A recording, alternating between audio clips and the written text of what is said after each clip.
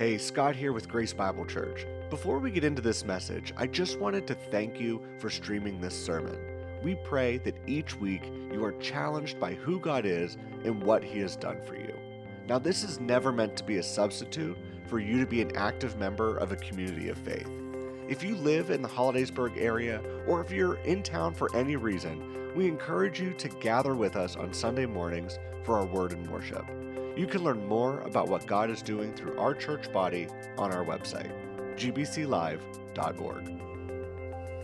Just want to read the first 8 verses of Joshua chapter 1. Actually, let's read the first 9 verses. After the death of Moses, the servant of the Lord, it came to pass that the Lord spoke to Joshua, the son of Nun, Moses' assistant, saying, Moses, my servant, is dead. Now therefore arise, go over this Jordan, you and all this people, to the land which I am giving to them, the children of Israel. Every place that the sole of your foot will tread upon, I have given you, as I said to Moses. From the wilderness and this Lebanon, as far as the great river, the river Euphrates, all the land of the Hittites into the great sea, toward the going down of the sun shall be your territory. No man shall be able to stand before you all the days of your life. As I was with Moses, so I will be with you. I will not leave you nor forsake you. Be strong and of good courage, for to this people you shall divide as an inheritance the land which I swore to their fathers to give them. Only be strong and very courageous, that you may observe to do according to all the law which Moses my servant commanded you. Do not turn from it to the right hand or to the left, that you may prosper wherever you go. This book of the law shall not depart from your mouth, but you shall meditate in it day and night, that you may observe to do according to all that is written in it. For then you will make your way prosperous, and then you will have good success. Have I not commanded you, be strong and of good courage, do not be afraid nor dismayed, for the Lord your God is with you wherever you go. And this is the word of the Lord. Well, today's the first Sunday of the new year. Can you believe it? We're passing into another new year. There's just something about the passing of a new year. If you're like me, it just gives me a moment of pause, at least, to think about. Here we are again, going into a new year. And certainly 2020 has been, in many respects, a difficult year. You think of the COVID pandemic, the riots, the contentious presidential election, among many other things, that for many people, 2020 will stand as a not such a great year, and they were very happy to see 2021 come in. But that's not true for everybody. Others have seen goals realized and personal successes accomplished. I think of our son DJ and his wife Gigi.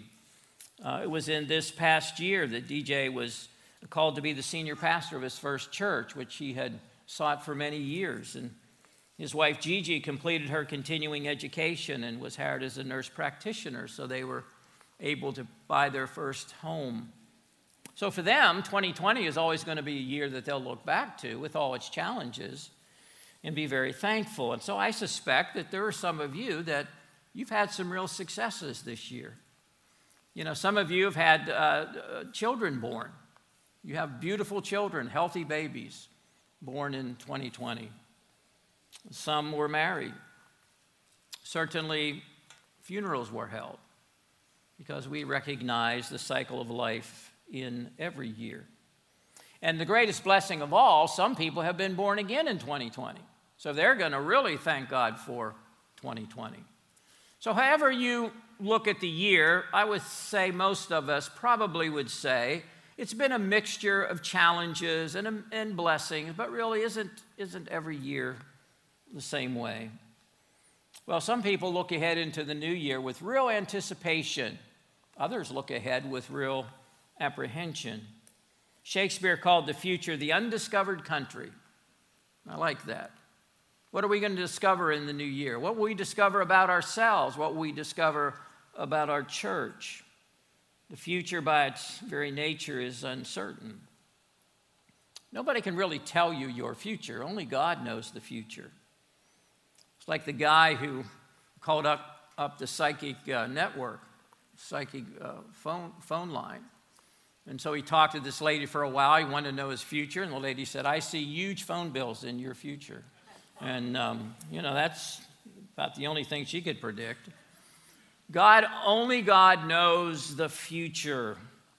Now, he has revealed some aspects of the future in his word. So we can know some general things about the future. And by the way, it's really good news for us when you get to the end. But as far as our personal future, we don't really know what God has for us. But what we do know is God has given us amazing promises as we face the future. And so Randy's song was not some kind of a Pollyanna, close your eyes and don't see any bad things. No, it's based on the promises of God's word. Joshua chapter 1 is an illustration of this, how to walk into the future. All the Bible is written for us, but not all the Bible is written to us, meaning it wasn't written in our language, it wasn't written with our culture in mind.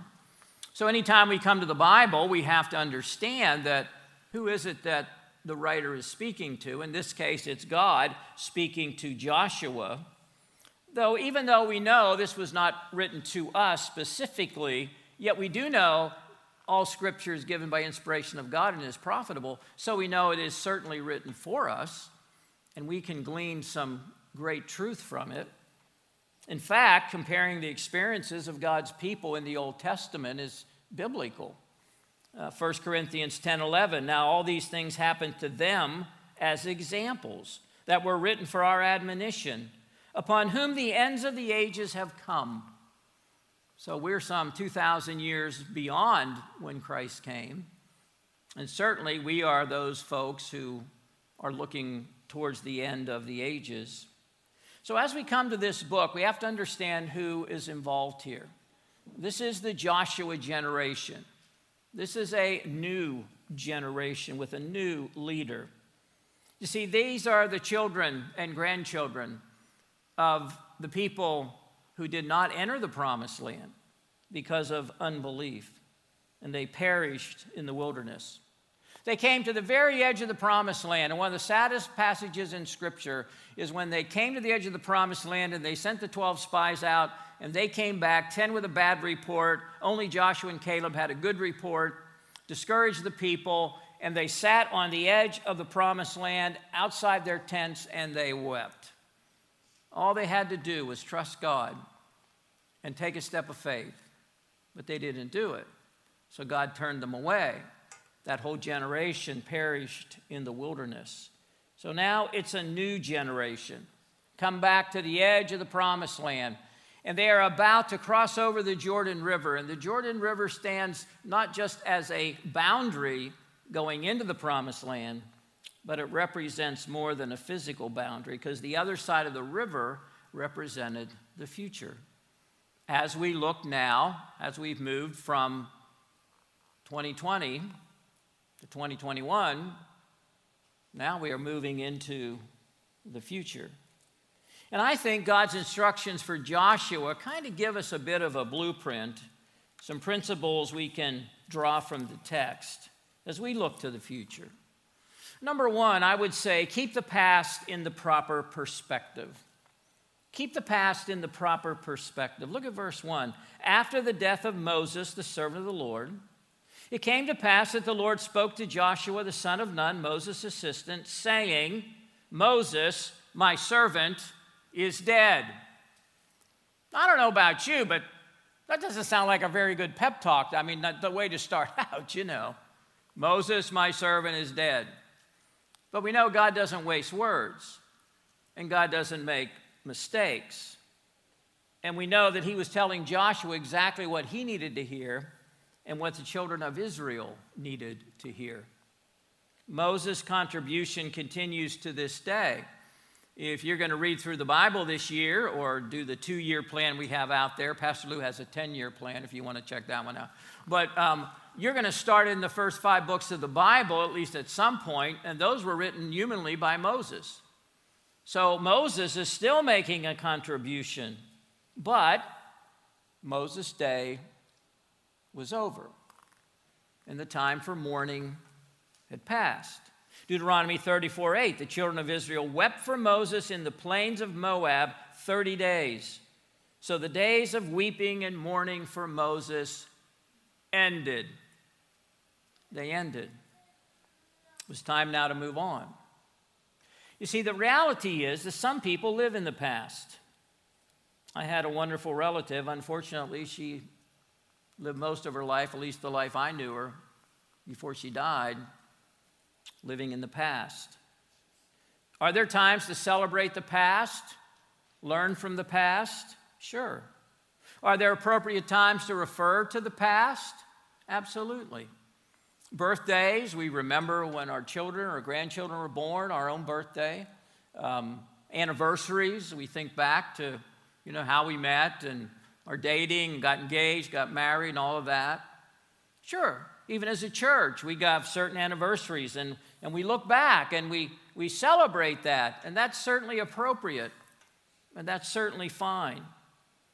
But too many people live their lives looking in the rearview mirror. One of our grandsons, Brady, when he was little, this is how he would run. I'd always be like, Brady, turn around, watch where you're, boom, He just had this habit. He'd always wanted to see where he came from, not where he's going. If you're going to drive down the road and all you're going to do is look in your rearview mirror, I don't want to be around you when you're driving. But some people live their life like that. Their total focus is in the rearview mirror. They become so chained to the past that they become ineffective in the present. They long for the good old days. Adrian Rogers famously said, thinking the past was the good old days is a combination of exaggeration and a bad memory. And I think that's really true. Oh, there's some good things of the past, but there are good things in the present too. See, the reality is that things in this life inevitably come to an end, eventually life itself.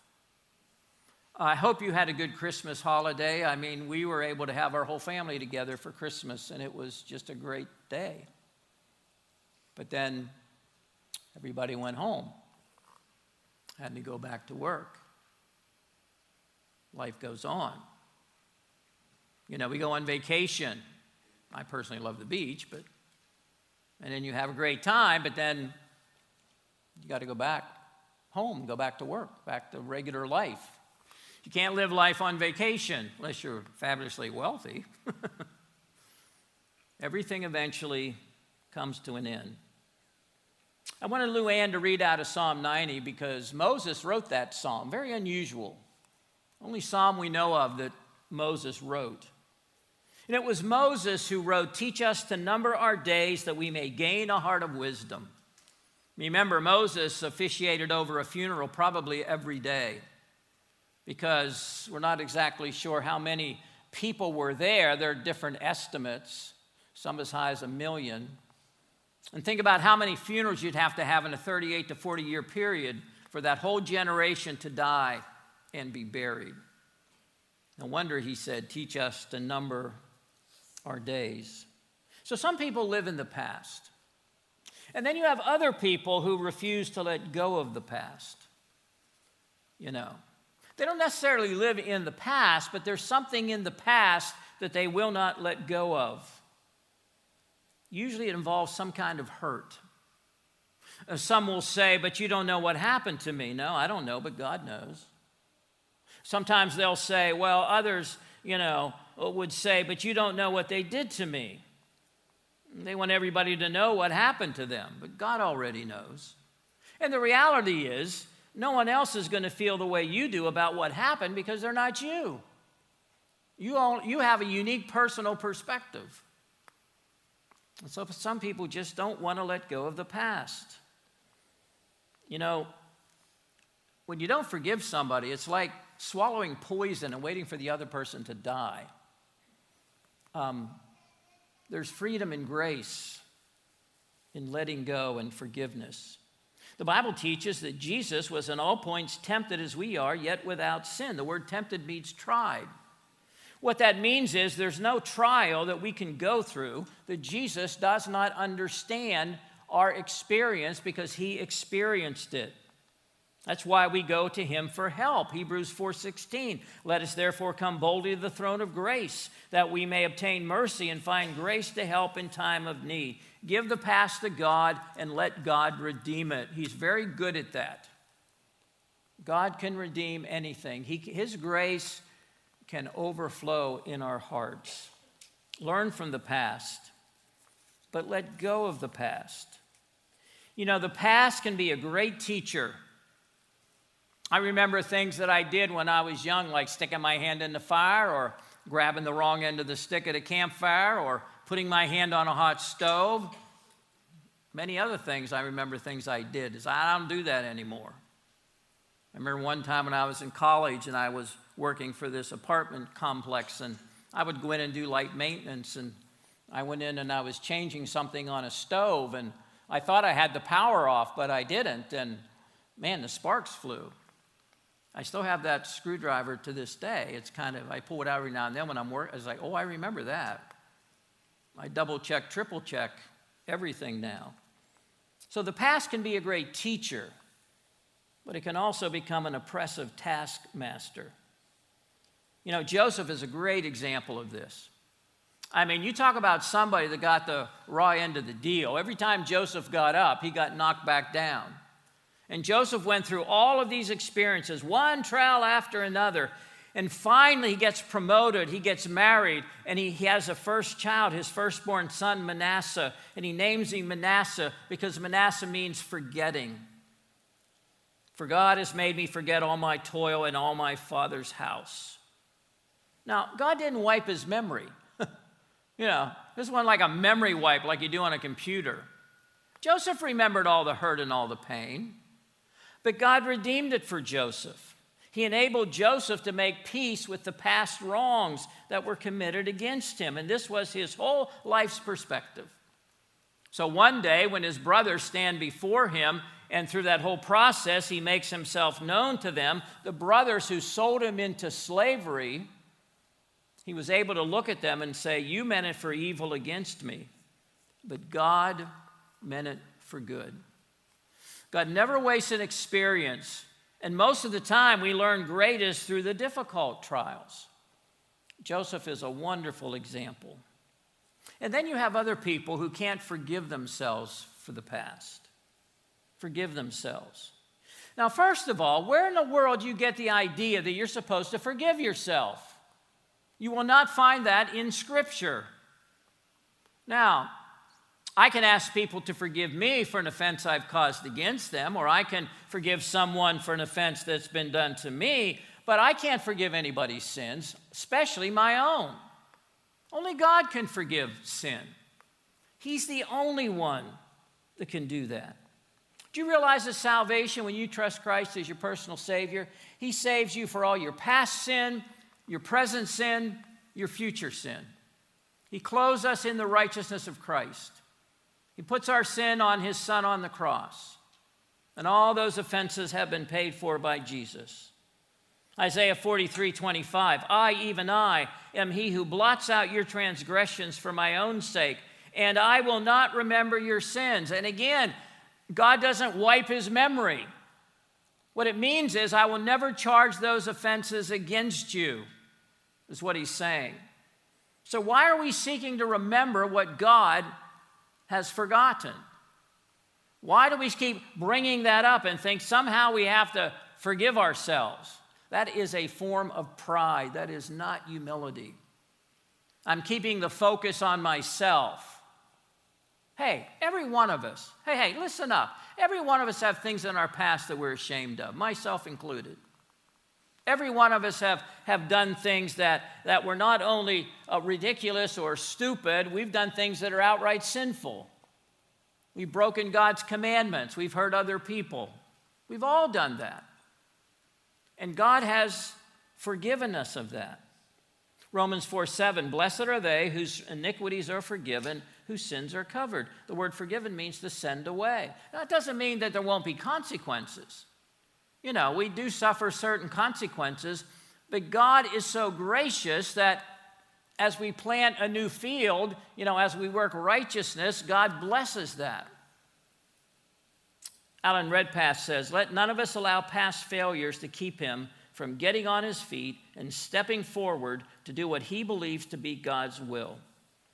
If we confess our sins, he is faithful and just to forgive us our sins and to cleanse us from all unrighteousness." Anybody get through 2020 and you didn't make any mistakes? You want to come up here and give a testimony? You went through 2020 and you didn't commit any sin. You did everything you were supposed to do. No sins of omission, no sins of commission. Of course not. None of us would claim that. And so we need to accept God's forgiveness. You see, our past is part of us, but we dare not permit it to define us. I am not defined by my past. You are not defined by your past. Thank God for that. We've all made mistakes. We've all sinned against God and others. But don't allow your past to define you. There's an old Eagles song that I've always wanted to play in church. It's called "Get Over It." I think on my last day in the ministry, I'm going to play the whole song. I mean, they can cut it off, but you can't fire me. Letting go of the past is often a key step in finding healing in the present. Now, we're not making light of hurts. I mean, I can't even imagine. I know there's people in our congregation who've had to bury a child. I can't even fathom that. Some things you don't get over, you learn to live with. I recognize that. I'm not talking about those types of things. But I am talking about the fact that there are things that we just need to get over. We need to let it go. Nobody chooses to be a victim, but continuing to live as a victim is a choice. You know, I don't want to be a victim, but I'm not going to live as a victim. We have a whole culture that does that. Too many Christians are like, I don't know if it was college or high school, but I had to read Great Expectations. I actually like the book by Charles Dickens. And in the book, there is a lady named Miss Havisham. Miss Havisham was jilted at the altar. So the primary person of the book, Pip, this boy, he ends up going to Miss Havisham's home. And Miss Havisham still has her wedding gown on. It's all tattered and moldy. And he goes into this one room, and it's a big room, and it was all set up for a wedding feast, and all the food is still there years later. All the decorations are wilted and yellowed, and there are rats in there eating the stuff. And Miss Havisham says, "Well, there's more than rats that are eating at my soul." She was defined by her past. She was so hurt she wouldn't let it go. She chose to imprison herself. And if we imprison ourselves by the past, we have the key to unlock the prison and let ourselves out. But some choose not to do that. So what is the positive thing we're supposed to do? Well, we're supposed to serve God in the present. Serve God in the present. Look at verse 2. He says, "Moses, my servant, is dead. Now, therefore, arise, go over this Jordan, you and all this people, to the land which I am giving to them, the children of Israel." Thank God the Joshua generation learned from the failures of their parents. They decided to step out by faith and cross into the land. They didn't know what challenges lay ahead of them in the future, but they knew they were willing to be obedient in the present. How do you prepare for the future? By doing what we know we're supposed to do now in the present. And as we serve God in the present, as we obey Him in the present, that's going to prepare us for the future, because that's where the challenge is. Oh, there will be challenges in the future. I'm sure we'll all face certain challenges coming up this year. Our church will probably face more challenges in the future, but the challenge really is always in the present. And as we deal with present challenges biblically, that strengthens us and gives us the wisdom of experience to deal with those in the future, because we're to serve God in the present with an aim toward the future. Some people live in the past. Some people live only for the present. That's not what he's saying either. These are the people, these are the eat, drink, and be merry, 'cause tomorrow you die people. You know, if it feels good, do it. Just get all you can as fast as you can type of thing. Well, that's no answer either. So Paul understood the balance of both realities. And Philippians chapter 3, verses 13 to 14, is a beautiful picture of that. Paul says, "Brethren, I do not count myself to have apprehended. One thing I do, forgetting those things which are behind," that's the past, "reaching forward to those things which are ahead," that's the future. "I press toward the goal," that's the present, "for the prize of the upward call of God in Christ Jesus." It's a picture of a Greek runner with intense effort, and he's straining as he wants to get to the goal and win the prize. That's how Paul lived his life. He lived his life on purpose. He didn't run looking backwards like my grandson used to do. He was not content to merely exist. In the book Spiritual Disciplines for the Christian Life, the author writes, "Most service, even which seems the most glamorous, is like an iceberg. Only the eye of God ever sees the larger hidden part of it." That's why Paul wrote in Colossians, "Whatever you do, do it heartily as to the Lord and not to men, knowing that from the Lord you will receive the reward of the inheritance, for you serve the Lord Christ." If you serve here at Grace Bible Church, you're not serving me, you're not serving the pastors, the deacons. Really, we're not even serving the congregation in that sense. We are serving the Lord. Now, some people think that Canaan land is a picture of heaven, but it is not. It's an illustration of the victorious Christian life. And I know that blows apart some great old songs about, equating crossing Jordan into heaven, but that's not a biblical analogy. I mean, as soon as they got into the promised land, what did they face? Jericho. And there were battles to be fought. There aren't going to be any battles in heaven, thank God. That's not heaven. But what it is a picture of the victorious Christian life. And Jesus, in the New Testament, tells us exactly what we should expect living our Christian life. Because in John chapter 16, verse 33, he says, "These things I've spoken to you, that in me you may have peace. In the world you will have tribulation. But be of good cheer. I've overcome the world." Even though there's so many people in culture today that hate God, who hate Christianity, that mock Christians, make fun of the Bible. And even though I get angry at what they do, but it just makes me sad when I hear this. I feel sorry for these people. You see, life without Jesus makes no sense at all. These younger generations are coming up, and some of them have the more anxiety, more fear than generations before them. Why? Because generation after generation in America and in the West, we've abandoned truth. We've told these kids there is no truth. You make your own truth. There is no meaning to life. There is no overarching story. You just kind of make up your own. And basically, when you die, you die. That's it. Nothing of lasting value will survive you. But that's not what the Bible teaches. If all you have and ever will have is the stuff of this life, no wonder people are anxious about the future.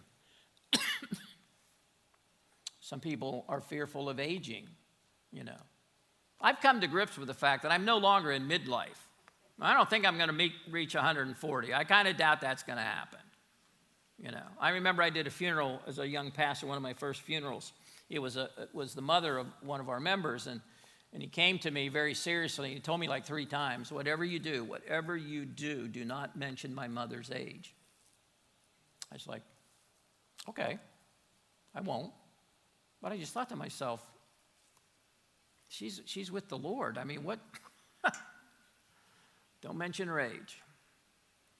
Some people are very fearful of aging. But if all you have is this life and all you will ever have, no wonder people become fearful. Because as 1 John says, the world is passing away and the lust of it, but he who does the will of God abides forever. So what should we do? We should focus upon the promises of God. Focus on the promises of God. That's what Joshua was told by the Lord. Verse 3, every place that the sole of your foot will tread upon, I have given you. As I said to Moses, hey, this is a done deal. I've already given it to you. Okay? You know, God never makes empty promises. As Christians, we should always be optimistic about the future. God has given us, Peter tells us in 2 Peter 1:4, he has given us exceedingly great and precious promises. So why can I be hopeful about the future? We can have confidence facing the future because God's already there. Whenever I get to God's already there. He knows the end from the beginning. You know, he covers me all around me. He goes before me. He goes behind me. What awaited the Israelites in the future was already theirs. God had already determined to give it to them. Now, they had to step out by faith. They had to appropriate it. But God has obligated himself through his promises. Verse 5, no man shall be able to stand before you all the days of your life. God's already determined our future, so we don't need to fear it because he is a loving God. F.B. Meyer says, it is tomorrow that fills men with dread. God is there already. All the tomorrows of your life have to pass him before they can get to us. That's a beautiful statement because God has promised us his presence in the future. Verse 5, as I was with Moses, so I will be with you. I will not leave you nor forsake you. This is an unconditional promise. Well, Pastor, you just told us we have to look at who it's being written to. And so this is the Lord talking to Joshua and to that generation. Is that promise just for them? No, it's repeated in Hebrews 13:5 in the New Testament. And Jesus promised his disciples in John 14 that through the inward dwelling of the Holy Spirit, he would not leave us orphans, but he would come to us. So as Christians, we should face the future with faith, not fear. Don't fear the future. Face it with faith. That's what Joshua was told to tell Israel. Verse 6, be strong and of good courage. Only be strong and very courageous. Verse 9, be strong and of good courage. Do not be afraid, nor be dismayed, for the Lord your God is with you wherever you go. That is just as true for the New Testament believer as it was true for them. Some people live in dread of the future, but we know our ultimate future, and it's going to be glorious. Now, how can we face the future with faith? We can face the future with faith by being grounded in the Word of God. By being grounded in the Word of God. Verse 8, this book of the law shall not depart from your mouth, but you shall meditate in it day and night, that you may observe to do according to all that is written in it, for then you will make your way prosperous, and then you will have good success. The Bible has to be our sure foundation. When I'm in the Word all the Word, and I'm meditating on it, and I'm observing to do it. You know, there's a new thing out now. There's always something new coming down the pike in the evangelical church. It's the same thing that's happening in culture. It's deconstructing. And so there's some in the evangelical church, they're teaching we need to deconstruct our faith. We need to tear it back down to the minimum and then build it back up. But when they build it back up, what they mean is, I want to get out all the stuff in the Bible I don't like. You know, I don't want to hear messages on hell and judgment and, you know, repentance, and we're just gonna reconstruct this Christian message, and we're going to make it very palatable for people in these new generations because they don't like to be offended, and they don't like to hear that Jesus is the way, the truth, and the life, and no one comes to the Father except by him. That's offensive. So we need to take the Bible and we need to shave some of that stuff off and make it more, you know, acceptable to the culture. And if you do that, you're going to end up populating hell. Psalm 119, your word is a lamp to my feet and a light to my path. What's my guide into the future? The Word of God. Henrietta Mears is a hero from another generation. She taught Billy Graham when he was a young person. She was this older lady who was not married, and yet she taught college-age young people. She had this amazing Sunday school class, and it just continued to grow and grow and grow. And there's a marvelous book out there, probably more of one I have about Henrietta Mears. And she wrote, "You must give the Bible attention with intention. It is intention that will necessitate attention." You know, if we read other books like we read the Bible, often we'd have no comprehensive idea what they mean. If we just go in, if we got a novel, you know, like Great Expectations, and we just picked a paragraph here and a paragraph there, and then I jumped ahead here, and then I went over here, and I would have no concept. And unfortunately, some people read the Bible that way. That's why we like to encourage at the beginning of the year. It just seems like a good time to do that. Have you ever read the Bible through? I mean, have you really ever read the Bible through? Howard Hendricks used to say, you're going to get into heaven and one of the Old Testament prophets comes up to you and asks you if you read his book, and you're going to be totally embarrassed because you didn't even know that book was in the Bible. You know, if you haven't read the Bible through, you're missing a tremendous blessing. Jesus said, "Blessed are those who hear the word of God and keep it." And don't start at the wrong place. Too many people read a passage of Scripture and they immediately say, "Now, what does this mean to me?" That's the wrong place to start. You don't start with, "What does it mean to me?" You start with, "What does it mean?" Once I find out what it means, then I can try to understand what God is saying to me through this passage of Scripture. The Bible is the only book bound by eternity because it's written by an eternal God. And Jesus said, "My word will never pass away, ever." And so the Bible reveals to us our ultimate future, and our future is eternal life. You know, even as a church, I face the future with faith. You know, I read the things on the internet, and I hear the people saying that things may not go back the way they were, and maybe they won't. I understand that. And I know some people, maybe some of you that are watching right now, and I'm not being critical, but you're probably staying away because of COVID or other reasons, and we certainly understand that. But what happens when the crisis is over? Are you going to get in the habit of, doing church every Sunday morning with a cup of coffee in your pajamas? You might observe church, but that's not church. I mean, the very word church is ecclesia. It means the assembly. And, it is so important that we assemble together. And so I don't know. I don't know what's going to. I know that God will build His church. I know ever since I've been in the ministry, I've continually heard that the church is outdated. The church is going to falter. But I still believe the best days of Grace Bible Church are yet in the future, because we stick to the Word of God. We continue to preach it. We teach it. We disciple. We train children, young people. And I think we do what we know we need to do. We hang on to the promises of God. He will bless His Word. His Word never returns void. And what God has for Grace Bible Church is what His will be in the future. But we have to appropriate it, and we have to step out by faith.